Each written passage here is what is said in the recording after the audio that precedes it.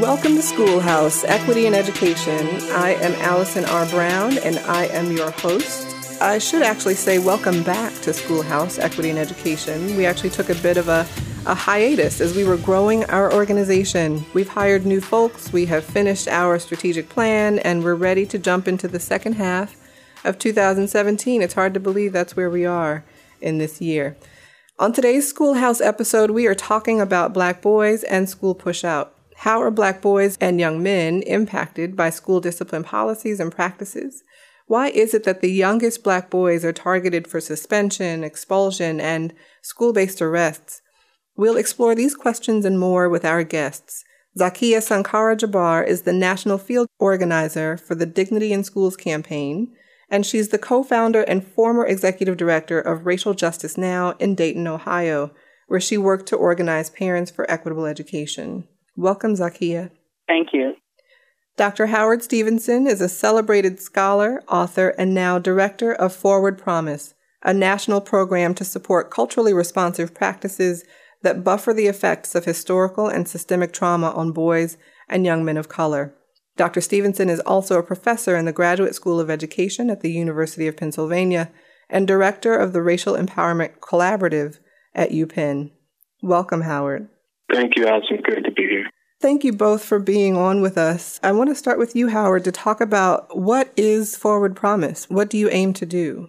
As part of the Racial Empowerment Collaborative, we have joined with the Milton Moriah Group in Alabama with Rhonda Bryant, who's the deputy director of Forward Promise, to petition the Robert Wood Johnson Foundation to support for the next 4 years about $12 million to be philanthropic towards organizations that are targeting improvement of the health of boys and young men of color, and the relationships that those boys and young men decide are very key to their growth.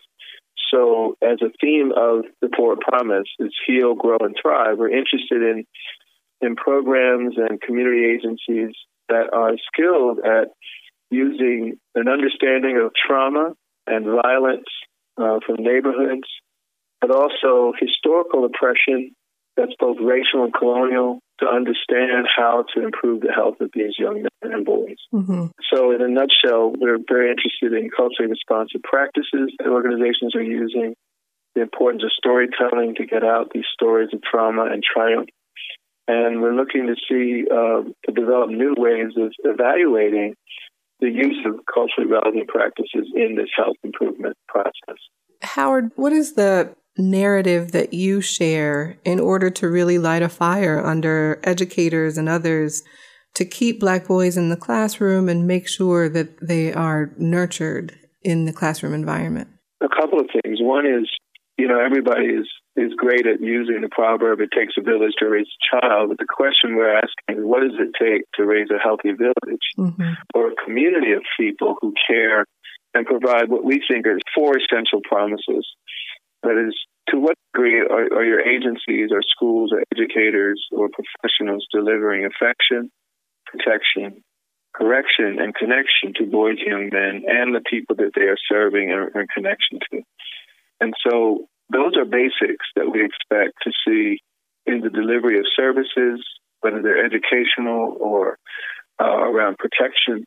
And if we don't see those, what we expect in lighting a fire under professionals is to say, why aren't you providing these? And why aren't you providing them fully, given the history of dehumanization of our young men and boys? I love that. Will you just repeat that for folks? Affection, protection, correction, and connection. The definition, in a sense, affection would be nurturance that we think of, and correction is sort of accountability to relationship. Protection is monitoring where our boys and young men are, and then connection is giving them access to other parts of the world and mobility throughout society. Each of these components has a physical, an emotional, and a cultural element that we expect to see and observe. Zakiya, I am sure that resonates with you as a mommy. Your experiences as a mom really brought you to a unique place of understanding about the issues facing Black boys and young men in the classroom. Talk about your learning journey and what you have come to know about Black boys in schools. when my son, my little black boy, was 3 years old in a private preschool located here in the Dayton area, was identified, right, very early on sort of as a problem from white female teachers, unfortunately. So as a response, right, to the way in which my son was being identified and really the way that it was being communicated to me and sort of the unanswered questions to my probing of the teachers and administration there at that preschool, it sort of, forced me to do some of my own independent research to, just try to get an understanding of what was happening, because at the time I felt, like very isolated, thought it was just about me or, and my son. And so, sort of being forced into the organizing and advocacy work around organizing parents in particular, because the children are so young at that time, I found out that it certainly just was not about me, right, as a mom, or it definitely wasn't just sort of about my son. This issue is very systemic. It's been going on for a very long time, centuries, which is why I'm so attracted to what Dr. Stevenson and For Promise is doing and really their framing around it, really couching it sort of in this historical trauma, which makes so much sense because it's so connected. And so, yeah, that's been my journey, really, is to empower Black parents in particular here in Dayton who are very disempowered for a number of reasons, systemic reasons as well, just, not being welcomed, into the environment of the school, really being railroaded in many ways. One key thing that I wanted to share that happened to my son was that he was not only identified sort of as a troublemaker, but only at 3 years old, he was identified to be seen by a psychologist, right? Because the idea was that, this kid has ADHD from the teacher, right, who, in my opinion, is not qualified sort of to make that assessment. But she did make the recommendation. For me, I pushed back because I needed some more evidence or I had some more questions about why you would want to refer my child to see a psychologist. He's only 3 years old. And one of the questions that was never answered to this day is, what is he doing that is abnormal that 3-year-olds don't do? And so when that question wasn't able to be answered, again, as they say, the rest is history. And he's in 4th grade now, and the issues, are still reoccurring just because of the way the school system is set up to respond to Black boys, I think, in particular. So, yeah, the work continues. As we record this show, I am, of course, thinking of Jordan Edwards, the 15-year-old Black boy who was shot and killed by police in Texas a couple of weeks ago. And I think of my own son, who's almost 14 years old and is truly enjoying his growing independence. And my struggle with that, in part because of how the world views him. And, I just have been wrestling with this question of, what does the work look like to really make sure that the world sees our children as just children, that educators really experience only joy at Black boys' accomplishments and curiosity and growth rather than fear at their perceived threat. Howard, how does trauma, and you talked about, healing and growing and thriving as the core tenets of your work. How does trauma impact, and the trauma that can be exacerbated by schools, how does that impact Black boys, especially the youngest Black boys who experience structural racism in schools at 3 and 4? I'm a father of 2 boys, a 26-year-old and a 12-year-old. And since they were babies, and as parents, I still think of them as my babies in a way, that being young, it was still hard to help, and the struggle of trying to explain when they were very young about their way and their style and their movement as not aberrant or not problematic or not abnormal. And you realize that people don't naturally get it. What's stunning and what's disturbing is that you still have to explain to educators, who some are well-meaning, that their ways and their movements are not problematic. And so the stress on parents of color, particularly parents of Black boys, I would argue is intense when they have to realize that not everybody sees their child as a child. And in a sense, in many respects, dehumanize them at very young ages. So trauma affects young boys when they are feeling like the world doesn't respond to them as they see educators responding to other kids. And they can talk about it. They may not always have the words to put in, but the senses, as I remember my oldest when he was 4, feeling like the teacher doesn't like me. And us going to the school to find out what did he really mean by that, it became very clear and stark. There's just different attitudes around discipline, expectations around behavior different. And young children still pick up on that. They don't necessarily see it as trauma, but they can say it doesn't feel right. And over time, that repeated experience becomes traumatic and affects how they make choices, how they retaliate or choose to not to retaliate, how they swallow a sense that there's something wrong with them. Zakia, one of the many things that I really appreciate about you and your leadership is how you are always tapped into your instincts. And it can be hard for Black parents who are taught to trust the system and listen to the system of education and educators.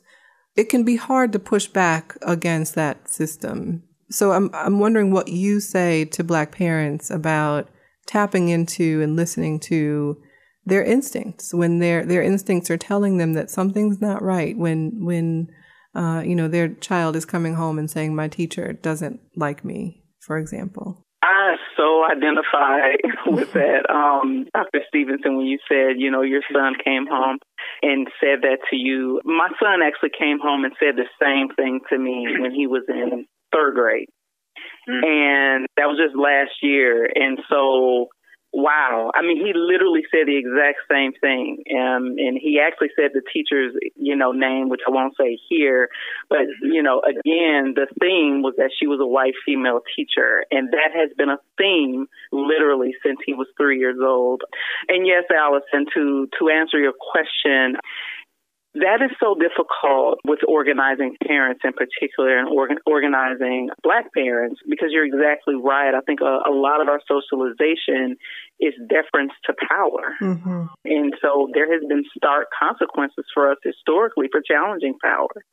So there is a heightened level of fear and anxiety about challenging anything related to the school system. I've had parents in tears to me who want to fight back, but then that fear kicks in that, well, if I fight, it may make things worse, right? This is a reality. Personally for me, I chose my son and now my children. I have a daughter now, Asada, who is I'm waiting to see what her preschool experience will be like. She's very assertive, young lady. But I chose to fight. And that time for me, it meant giving up my higher education. Because at the time I was in college when Amir was at that preschool when he was 3. And because I was having so many issues and he was eventually expelled, I had to leave school at the time and continue to work full time. I remember making a decision, and I know that this is not a decision that a whole lot of our parents, probably the vast majority of Black parents, can't make, was that I'm going to start an organization and we're going to fight because this isn't just about me. This is a more systemic issue.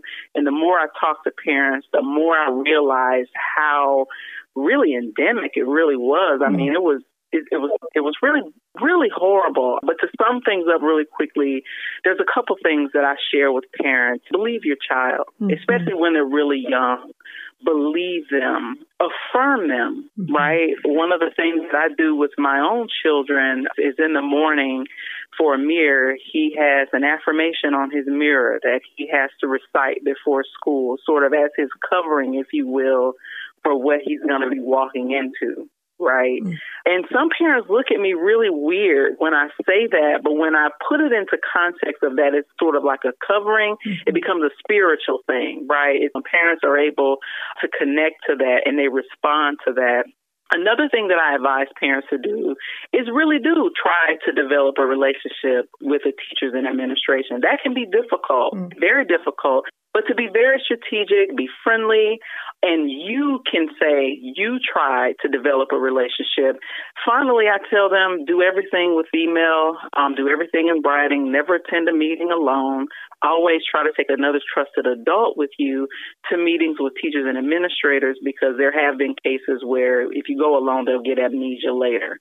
So Those are the things that I share with parents. And it's really about empowerment. When I share my own personal story with them, they're, oh, okay, well, it looks like that worked out for you. Maybe I'll try it, But anyway, it's really just about empowering them. First of all, even letting them know that as Black parents, you do have power. Mm-hmm. You do.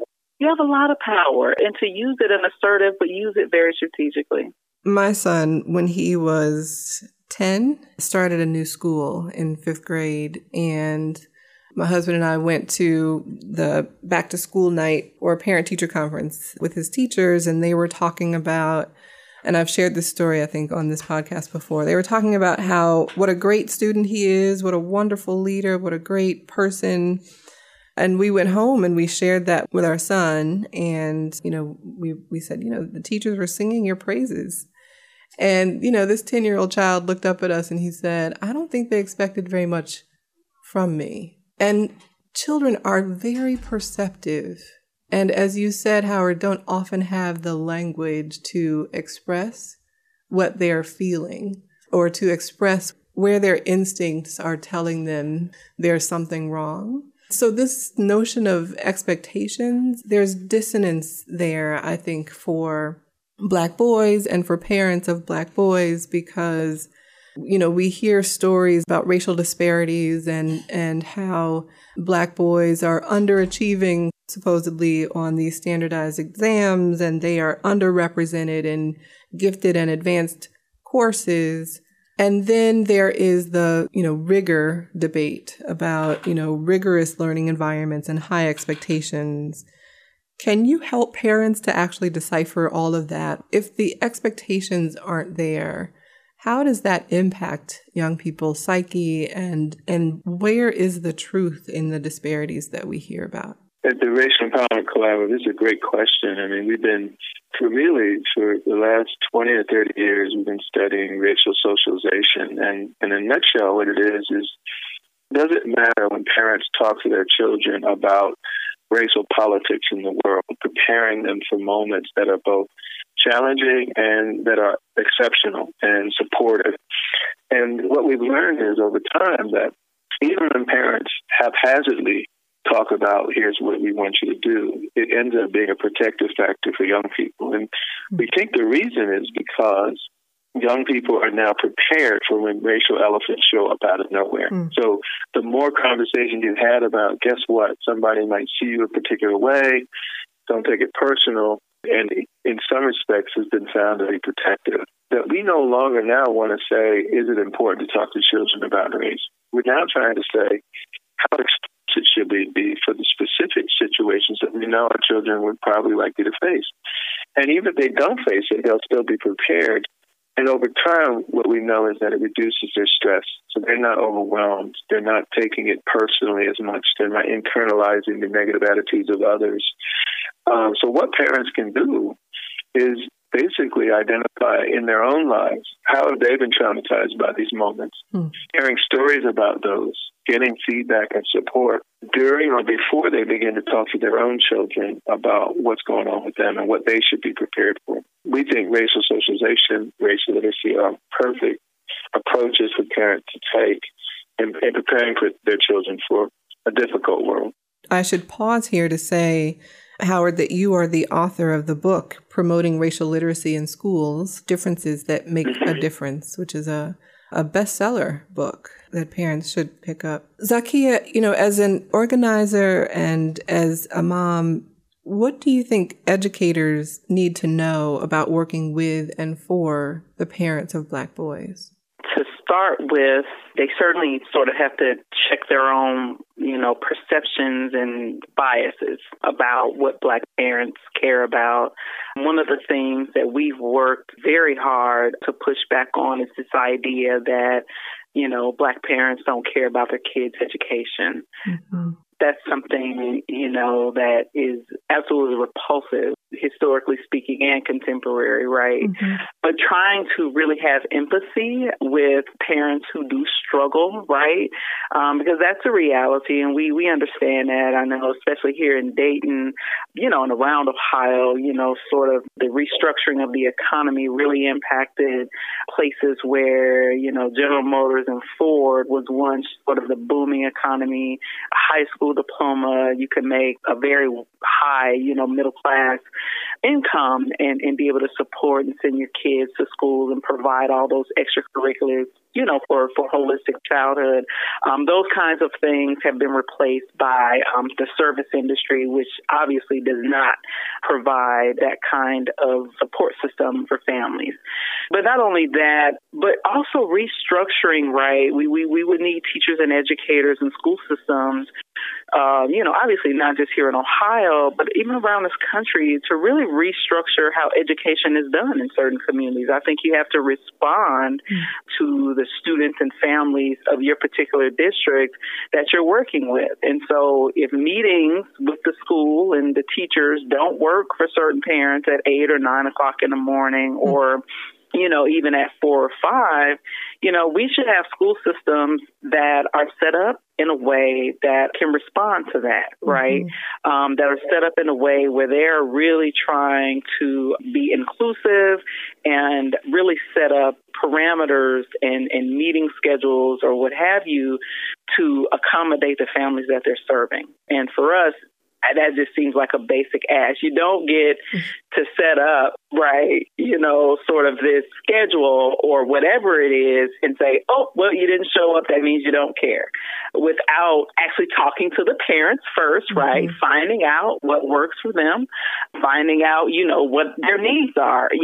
I certainly think that the schools should be a part of the community. They are a part of the community.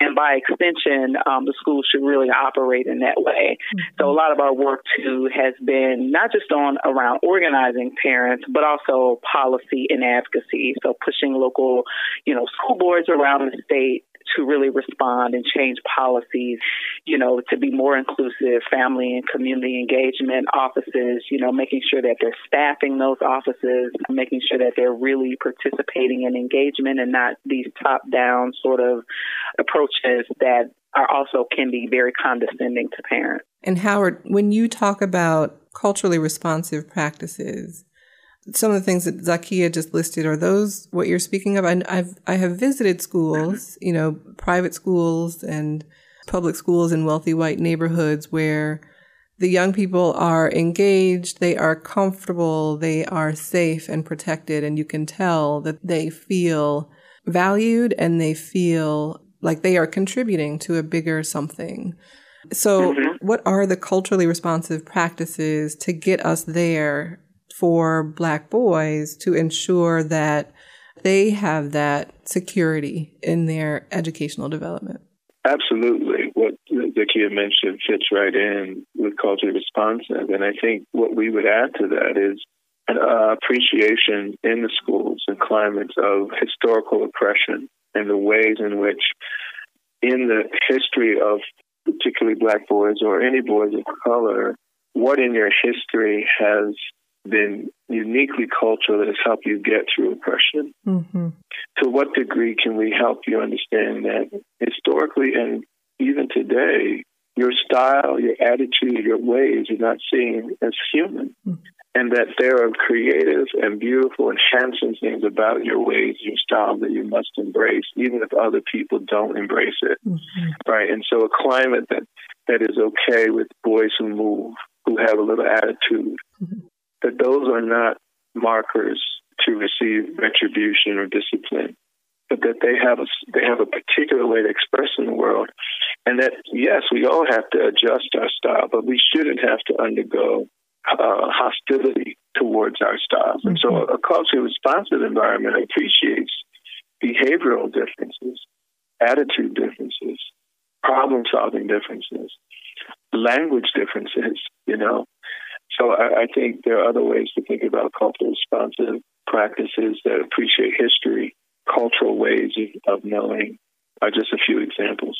So, Howard, I would be remiss if I didn't ask you about Shape Up, What is Shape Up and what has it done? This is a collaboration with Loretta Jamont, who is a former Penn professor in the School of Nursing, is now a provost-like role at Drexel University. Dr. Jamont has been known for decades, her and her husband, John Jamont, as leaders in evidence-based work in HIV/AIDS prevention and safe-sex risk reduction work for decades. And we collaborated together on a project where we trained African-American barbers in the city of Philadelphia. We were targeting 1,100, but we ended up with about 680, where we wanted to train the barbers to work with African men between the ages of 18 and 24 who were heterosexually identified.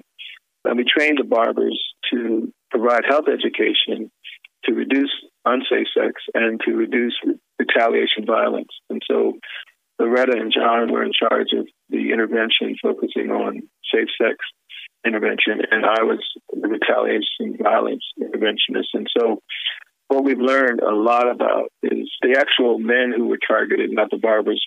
We targeted 680. We learned a lot, as we know, about Black barbers, that not only barbers in Black communities seeing themselves as heroes, but they provide education about a host of things. You know how Black barbershop is. People will come in and say that, Black men come to a barbershop and never get their hair cut, and sometimes will stay all day. And part of that's because the culture and the atmosphere is safe, where you can be yourself, you can express yourself. And the men will disclose some very personal information about their lives, sexual experiences, painful struggles that are coming up around violence that they won't share with a pastor or partner. And so we gave some support to the barbers to provide this health education, and we followed the young men, and we're still analyzing the data. But through the process of the work, we were able to anonymously treat about 17% of the men with unknown STD. The men have targeted very clearly how they can use the skills to reduce violence. And we think the way some of the work that we've been doing has helped to challenge a sort of insecure Black manhood, right, where you have to try to prove that you're tough in every corner with partners and foes alike, that the stress of that is so overwhelming that part of the intervention is how we challenge that as a way to define yourself in the world, which we think reduces the outcomes of violence as well as unsafe sex. We're just getting data now and learning as we go. But my colleagues, Loretta and John, are fantastic in this work. Thank you very much, Howard. I saw that in your bio, and I was really very, very moved. And there is developing research, new research that's kind of coming to the fore about gender normativity and the ways in which our social expectations of how Black boys and Black girls should comport themselves with these social definitions of what Black boys and Black girls should be actually contribute to push out. And so it feels very related to the Shape Up work that you've done. So Zakia, will you just close us out? What is the perfect school for Black boys visually? What does it look like? If you were to be given a blank check today to actually build the school of your dreams for Black boys, what does it look like? First of all, it has to be a school that affirms their humanity, right? Just affirms their right to be, affirms their right to live, and is not, sort of based on this whole fear and compliance and control of Black bodies and Black male bodies in particular. I also think that educationally, it certainly has to be diverse in, how teaching methodologies and pedagogies are presented. So taking into context learning styles. I'm, reminded of Kunjufu's work around that, Dr. Jawanza Kunjufu. Also, making sure that, there's certainly a cultural component, making sure that they see themselves in the curriculum and see themselves, not through the gaze of sort of oppressive narratives about who they are, but really about historically, what they are and what they've been about and sort of some of the historical victories, and the lineage that they come from, the ancestors, that they are connected to and still, a part of. And I think, it should allow them to be able to live up to their fullest and best potential, whether they, want to aspire to be an entrepreneur or if they want to go to college or, straight to career or military or whatever, that there shouldn't be sort of tracking, right? You have to go into sports. That's something that I cringe about sometimes. My son's in fourth grade now. Folks have looked at him and just immediately assume, you've got to be a great basketball player or a great football player. And he's like, no, I actually like swimming. I'm great at swimming. Mm-hmm. And folks are usually shocked. Oh, really? Wow, you swim. So, yeah, just making sure, that we give them access to everything, that they should have access to, that allows them to live up to their fullest potential. I'm sure I'm leaving out stuff, but that's just what, comes straight to the top of my head when it comes to designing schools that affirm and recognize Black boy magic. Thank you, Zakia. Mm-hmm. I have to chuckle because my son, who's tall but does not play basketball at all, is starting a new school in the fall, and we today just got an email from the basketball coach at that school about him joining the team. So I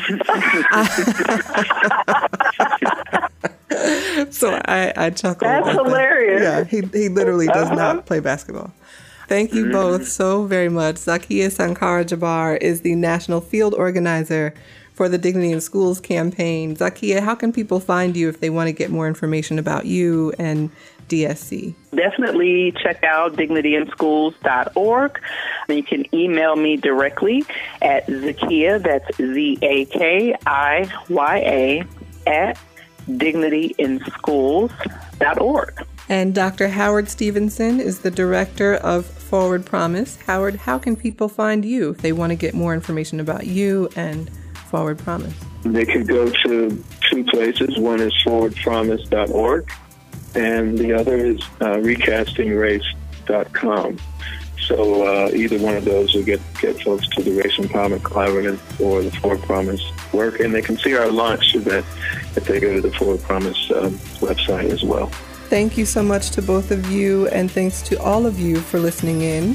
Remember that you can follow me at Allison R. Brown on Twitter and sign up for the Communities for Just Schools Fund newsletter at cjsfund.org. Thanks again for listening. Have a wonderful week.